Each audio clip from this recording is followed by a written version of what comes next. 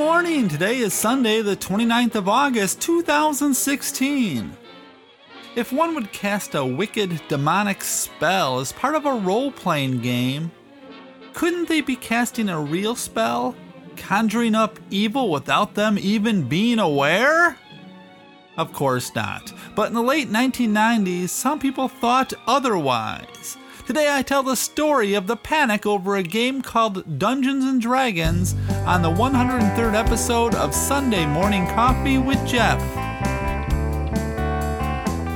Coffee with Jeff. Coffee on Coffee with Jeff. Coffee with Jeff. Coffee on Coffee with Jeff.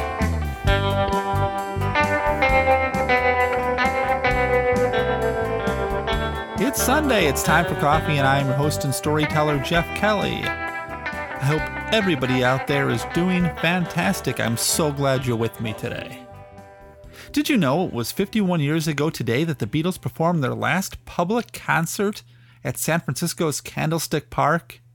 Now, yeah, I know they did the rooftop thing in '69, but this was their last paid live show, and there's something you may not know. This show was not a sellout. In fact, only a little over half the tickets were sold. And as the legend goes, on the plane ride home, George Harrison was heard to exclaim, "That's it then, I'm not a Beatle anymore." And in my opinion, this was the first step in the disintegration of the band, but that's a story for another day. And I really mean that. I've been working on a Beatles story for Coffee with Jeff for some time, and I just can't seem to get around to finishing it. So today's story is about the weird panic over the game Dungeons & Dragons that happened in the 1980s. It was another wonderful suggestion by John Matthews, and thank you so much, John. And thanks to everyone out there who sends story ideas. I've got quite a few of them over the last couple weeks. But the thing that surprised me about this story was just how much of this nonsense is still going on today.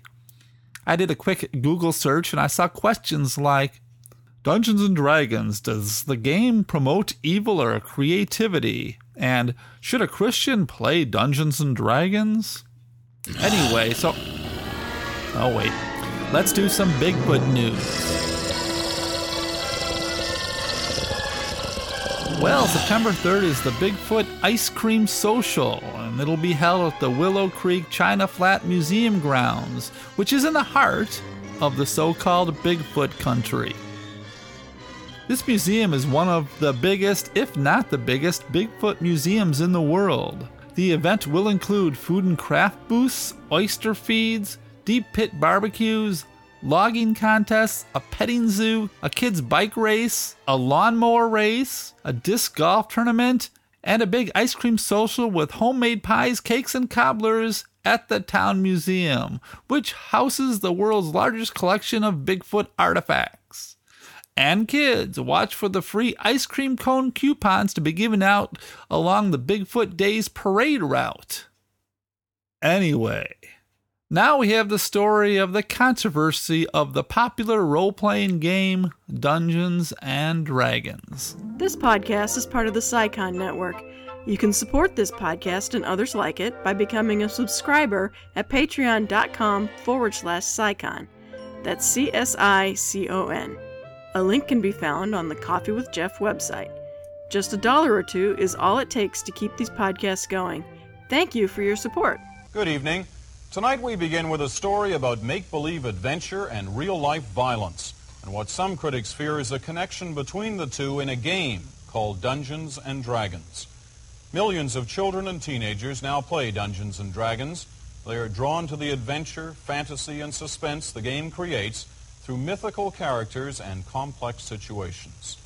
But increasingly, parents and psychiatrists are warning that the game is taking some children too far into the realm of dark and violent fantasy. They wonder whether for some children, Dungeons & Dragons becomes more than just a game. Okay, I'll admit it, I've played Dungeons & Dragons once or twice. That was back in the mid or late 80s. I played a couple of times, and, well, I've not played it since. But can you blame me? Dungeons & Dragons promotes such evil practices as devil worship, witchcraft, suicide, and murder. Well, actually, no, not really. Dungeons & Dragons is just a fantasy role-playing game that millions have enjoyed since it was created by Gary Gygax and David Arneson. Yet in the early 1980s, a bizarre hysteria began, with many accusing the game of inciting teen boys to commit murder and suicide. The game Dungeons & Dragons really began with the popularity of simulated war games that use dice to randomize the outcome of battles. These games, which use little toy soldiers and maps to recreate historic battles from all periods of history, were played in clubs all over the world. One such club was in Lake Geneva, Wisconsin, and was called the International Federation of Wargamers, or the IFW, which was founded by Gary Gygax, Bill Spears, and Scott Duncan. Soon afterwards, Robert Kuntz and Gygax founded a new chapter of the IFW called the Castle and Crusaders Society. For this, they took the idea of war games into a whole new direction. No longer would the games be limited to recreating actual historical battles, and rather than the players controlling the generals, the players would take on the characters of the men and women on the battlefield, the individual soldiers. But the biggest change was adding all the fantasy, magic, and myths that they loved from the literature that they had read into the gameplay. David Arneson eventually joined the group, and it was Dave and Gary who developed the gameplay over the next few years. It was a task of trial and error, letting friends and family play their game and modifying the rules as they went along. Gygax spent hours at his typewriter typing out all the rules. In 1973, the game was ready for publication, and Dave, with Don Kays and Brian Blum, formed the publishing company Tactical Studies Rules, which is known as TSR, and they published the game we all know as Dungeons & Dragons. The original game was only a very basic version of the game played today. It wasn't until they released Advanced Dungeons & Dragons in 1977 that the game really took off. D&D, as it's known, is a game in which players sit around a table and all follow the directions of the Dungeon Master, who is referred to as the DM. He or she creates the world that the players will explore. The DM serves as the game's referee and storyteller, while maintaining the setting in which the adventure occurs and playing the role of the inhabitants of that world. The DM is the game's organizer and is in charge of creating the details and challenges of the given adventure while maintaining a realistic continuity of events. He basically controls all aspects of the game except for the characters that are being played by the other players.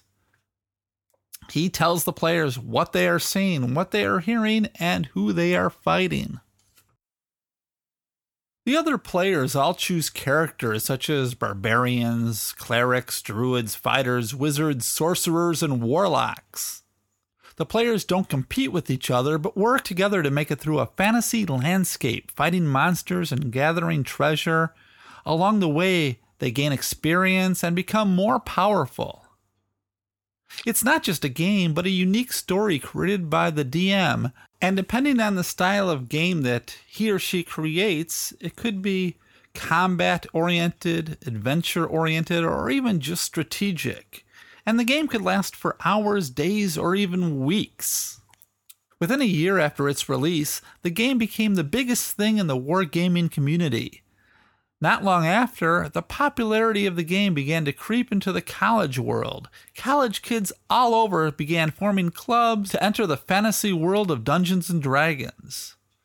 Still, though, the game was unknown to most of the mainstream.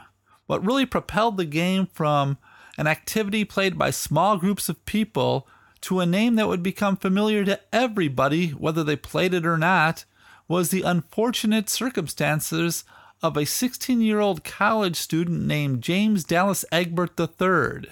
It was what happened to Dallas that began the belief in many that this fantasy role-playing game was actually a promotion of the practices of Satanism, witchcraft, suicide, pornography, and murder. James Egbert, who is known as Dallas, was born on October 29, 1962, and was a student at Michigan State University when he disappeared on August 15, 1979. His parents hired a private investigator named William Dear to find their son, and after examining his dorm room, discovered all James' D&D material, including strange books with what appeared to be drawings of monsters and demons. So, allegedly to Dear, it was clear Dallas was fascinated with this new game, and this new game was obviously connected with satanic worship, and therefore it was the game that was responsible for his disappearance. Egbert was a very bright, intelligent kid who had an IQ of 145 and was studying to be a computer scientist. He entered the college world when he was only 16 years old. His disappearance would forever be known as the Steam Tunnel Incident. Tim Cast had worked for TSR in the early days. He had met Dallas and knew right away that he showed flashes of brilliance, but he also said that James had a very troubled childhood. He was the youngest child who was often pushed aside by his parents. He tells the story of the time where James came home for Thanksgiving only to find his parents were off in Europe without his knowledge, and he had to break in through the basement to get into the house. Tim described Detective William Dear as, and I quote, the biggest sack of cow crap that ever came out of Texas. Tim said that Dear was convinced that Dallas was wandering lost and probably dead in the steam tunnels under the university. Because somebody said once, in somebody's hearing, that some people apparently went down there and explored through them. Didn't say they were players or anything like that, just some people. So he leaped to, oh shit, they're playing D&D in the steam tunnels, and he's lost and dying, poor lad. The police were so convinced that this is what happened to Dallas that they carefully took down the bulletin board from his dorm room that had many push pins or thumbtacks in it, and they shipped it to TSR in Lake Geneva, Wisconsin to see if they could interpret the meanings of these pins. Tim and Gary Gygax set to work using the map of the campus to see if they could find any clues and connection to what was on the bulletin board and his disappearance. They found nothing. Detective William Dear thought that what was on the bulletin board was a representation of the steam tunnels under the university. A few weeks after his disappearance, Dallas called William Dear, who of course had made it very public that he was on the case. He told Dear that he was in Morgan City, Louisiana, working as an oil field laborer. So what really happened to James Dallas Egbert III? Allegedly, James was a troubled teenager who was dealing with depression, drugs, and struggling with his sexuality. Many reports say that he was a homosexual and was having trouble dealing with it. According to Terry Crims of the Associated Press, who wrote an article called "It Was a Tragic End for a Teenage Genius," a friend of Dallas, who was only referred to as David, said that he ran away because he was feeling grade pressure and because his roommate had moved out after hearing Egbert was a homosexual. He told me he discovered he didn't like living alone, David said. He was an occasional recreational user of drugs. When he was alone under the influence of one or the other, which he didn't do very often except on very rare circumstances, he was rather self-destructive. There were rumors that the detective wanted to turn Dallas's story into a movie. Of that, David said, "There really isn't anything movie-worthy about it. It's not sensational. It doesn't involve Dungeons and Dragons or anything weird like that. It was just a different sort of life, but it was nothing worth writing about." The story, as far as I can make out, was that Dallas wrote a suicide note before he left, which began, "To whom it may concern, should my body be found, I wish to be cremated." And originally this was thought to be part of his D&D material. He went into the steam tunnels where he attempted to kill himself. This failed, so after waking the next day, he went to a friend's house where he hid out. Over the next couple of weeks, he spent time at a few other friends' homes in East Lansing, Michigan, before taking a bus to New Orleans. He attempted a second suicide, but again failed, so then he moved to Morgan City, Louisiana, where he took a job as an oil field laborer.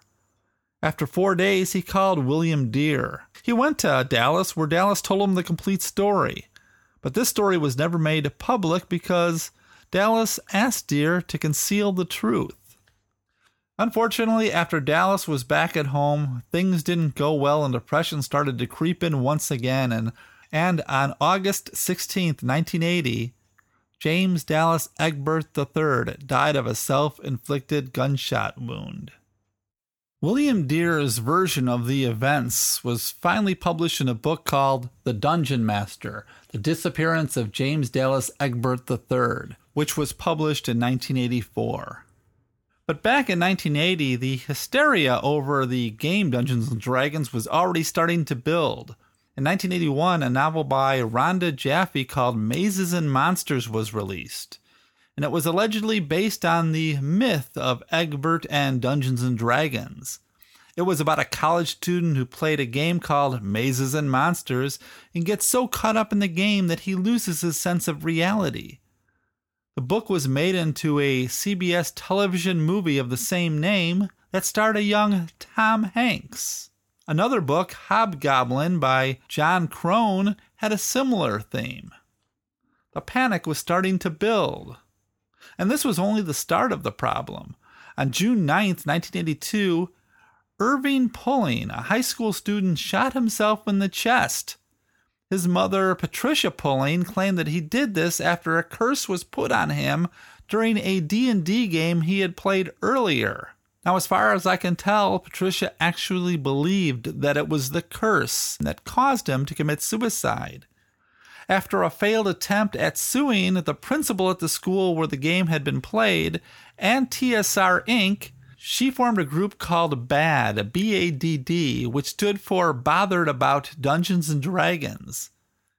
She said of the game that it is a fantasy role-playing game which uses demonology, witchcraft, voodoo, murder, rape, blasphemy, suicide, assassination, insanity, sexual perversion, homosexuality, prostitution, satanic-type rituals, gaming, barbarism, cannibalism, sadism, desecration, demon summoning, necromantics, deviation, and other teachings. Wow, I think she pretty much covered everything there. Someone once said that they threw their copy of D&D into the fire and it screamed, Gary Gygax once exclaimed. It's a game. The magic spells are as real as the gold. Try retiring on that stuff. A man named William Shaboblian claimed that he used to be a Wiccan priest as well as a satanic priest before finding Jesus Christ, and that set him free. In 1989, he wrote an article called Straight Talk on Dungeons & Dragons. In it, you'll find statements such as, Dungeons & Dragons is a tragic and tangled subject. It is essentially a feeding program for occultism and witchcraft. And also, he says, now the question becomes, if a person innocently works an authentic ritual that conjures up a demon or curses someone, thinking that they are only playing a game, might not that ritual still have efficiency? I think we know the answer to that question. If you play at shooting your friend in the head with what you think is an unloaded pistol and don't know a shell is in the chamber, is your friend any less dead because you were playing? And it goes on with this kind of nonsense. I'll have a link to this article in the show notes for this episode. By the way, that article was published at the website Chick Publications, which is created by Jack T. Chick. His story might be another Coffee with Jeff episode in the future. And then there was the case of Leith Von Stein. In 1988, Chris Pritchard allegedly masterminded the murder of his stepfather, Leith Von Stein, for his $2 million fortune. Both Von Stein and his wife Bonnie were bludgeoned and stabbed by masked assailants in their bedroom. leaving the husband mortally wounded and his wife injured. And even though there was a lot of hostility between Chris and his stepfather, and that Chris had a history of alcohol and drug use and had befriended some questionable people, the police and media focused on his Dungeons & Dragons game group. And throughout the early 80s, there were many stories, some of them very sad, about teen suicides and their connection with Dungeons & Dragons. And this might have all come to a head when in 1985, the CBS show 60 Minutes did a segment on the controversy. They brought up the fact that there were at least 12 deaths connected with the players of D&D. Gary Gygax responded that, "I have yet to see one bit of valid clinical evidence to show that this has been anything more than coincidental with a disturbed child." When asked that if there were 12 murders or suicides that were all connected to one factor, wouldn't you question it? And Gary responded, "I would certainly do it in a scientific manner, and this is unscientific as you can get. It's nothing but a witch hunt." I've watched the 60 Minutes segment, and it seems to me that they took the view that, yes, there was a connection to these tragedies in D&D. And then when you show the parents crying, it's hard not to feel sympathy towards them.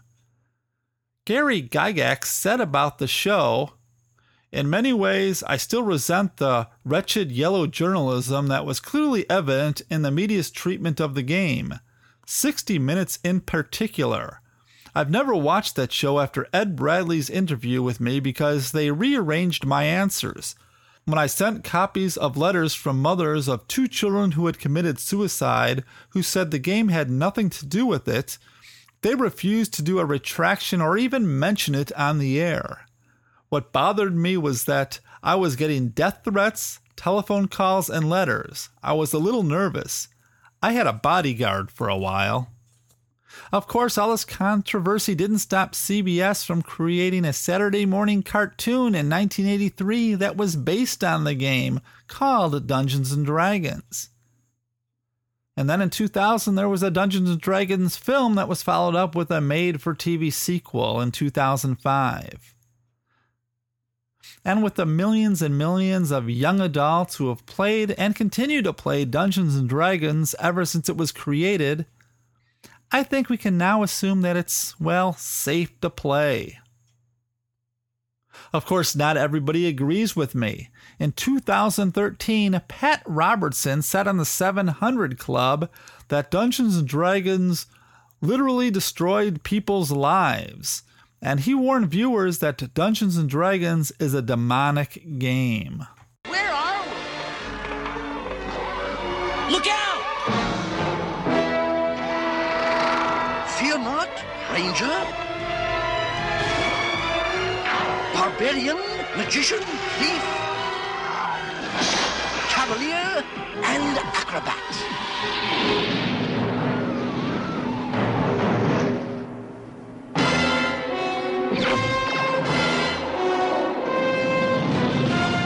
Who was that? That was Venger, the force of evil. I am Dungeon Master, your guide in the realm of Dungeons and Dragons. Has anybody got a match? Thanks. Now I can light an old goal and listen to the Sad Sack. Of course, the ironic part of this whole incident, of course, is that all the controversy and efforts to ban the game and warn kids about its effects, those things done by Patricia Pulling and her group BAD, was the reason why the game became so incredibly successful. It's a strange fact of life that when parents say not to do something, that it's dangerous and bad for you, it makes it appealing for a large percentage of teenagers. That's just the way things work. I'm sure that Gary Gygax and the rest of the makers of Dungeons & Dragons didn't want success to come this way, yet it did.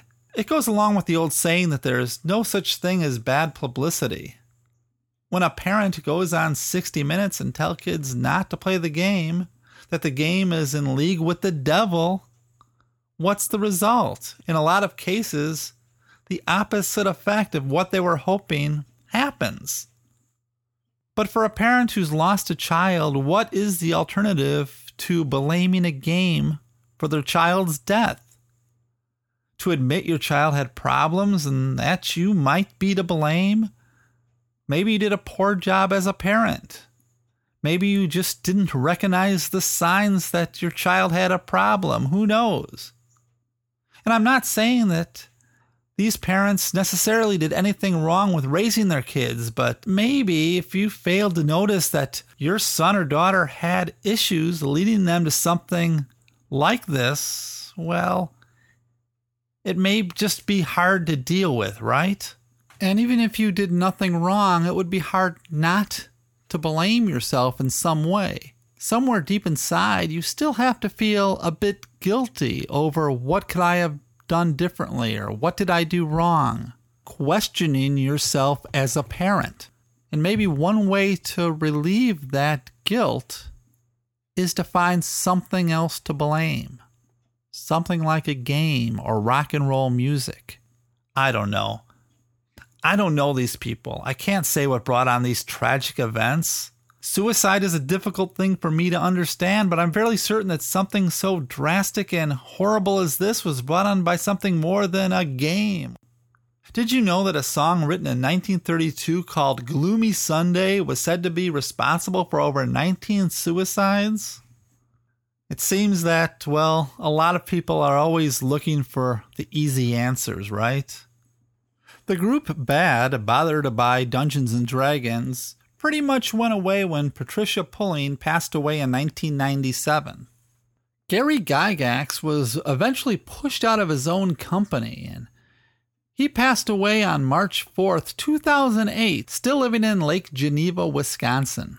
The detective William Deere, as far as I know, is still alive, and he still owns the firm William C. Deere & Associates. After the steam tunnel incident, he went on in 1995 to participate in the investigation on Alien Autopsy, the Fox television program about a supposed autopsy of an extraterrestrial being. He was also involved in the BBC documentary O.J. The Untold Story. So how is everybody's day? I'll be back next week with a story that has no mention of suicide. We at SciCon could use your help in keeping our podcast going. You should think about becoming a sponsor at our Patreon page because it's sponsors that keep this network afloat. And to be a sponsor, you can go over to SciCon.fm, that's CSICON.fm for more information. And a sincere thank you to everybody out there who already supports the show. And speaking of SciCon, why not go over to our website and check out a few of our other shows? You'll find an amazing amount of geek culture. In the latest episode of Who's Who, the boys talk about one of my favorite Doctor Who episodes, City of Death. And besides Doctor Who talk, we also learned that it takes more than a month to become a YouTube millionaire. Check out this show and others at SciCon.fm. You know, you can email me at coffeewithjeff@gmail.com for any reason. If you want to complain or just say hi, feel free to send me an email. You can also follow me on Twitter. My name on Twitter is Coffee with Jeff, all one word, and I have a Coffee with Jeff Facebook page. Your story ideas are always welcome and usually needed. If you want to support the show but you don't have the money, then just go over to iTunes and leave a review. Those reviews really help. And remember, all the links to the sources that I use to write today's story can be found at SciCon's Coffee with Jeff page.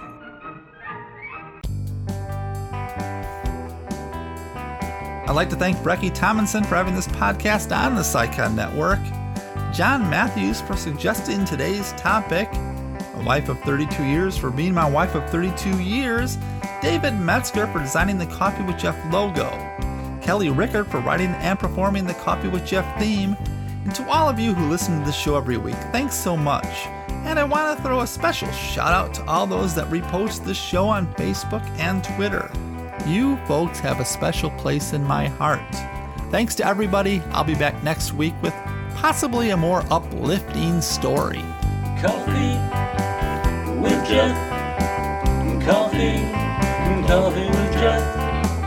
Coffee with Jeff. Coffee Coffee with Jeff. I once knew a man who used to drink his coffee black. He once tried it with some cream, didn't like it, now he never looks back. Coffee with Jeff. Coffee with Jeff. Coffee with Jeff. Coffee with Jeff. Met a girl from Beantown. Jeff was always hanging around. She drank tea, but that was okay. She was the dawn of Jeff's new day. Coffee with Jeff. Coffee with Jeff. Coffee with Jeff. Coffee with Jeff. Years go by and life's filled with change. Sometimes your plans get rearranged. He's seen it all and he's weathered it too. So Jeff wants to have some coffee with you. Coffee with Jeff. Coffee with Jeff. Coffee with Jeff. Coffee with Jeff. Coffee with Jeff.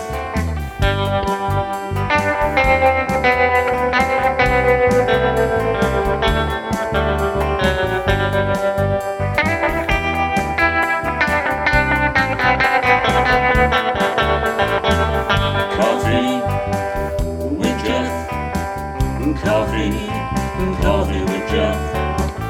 Coffee with Jeff. Coffee with Jeff. Coffee with Jeff. Coffee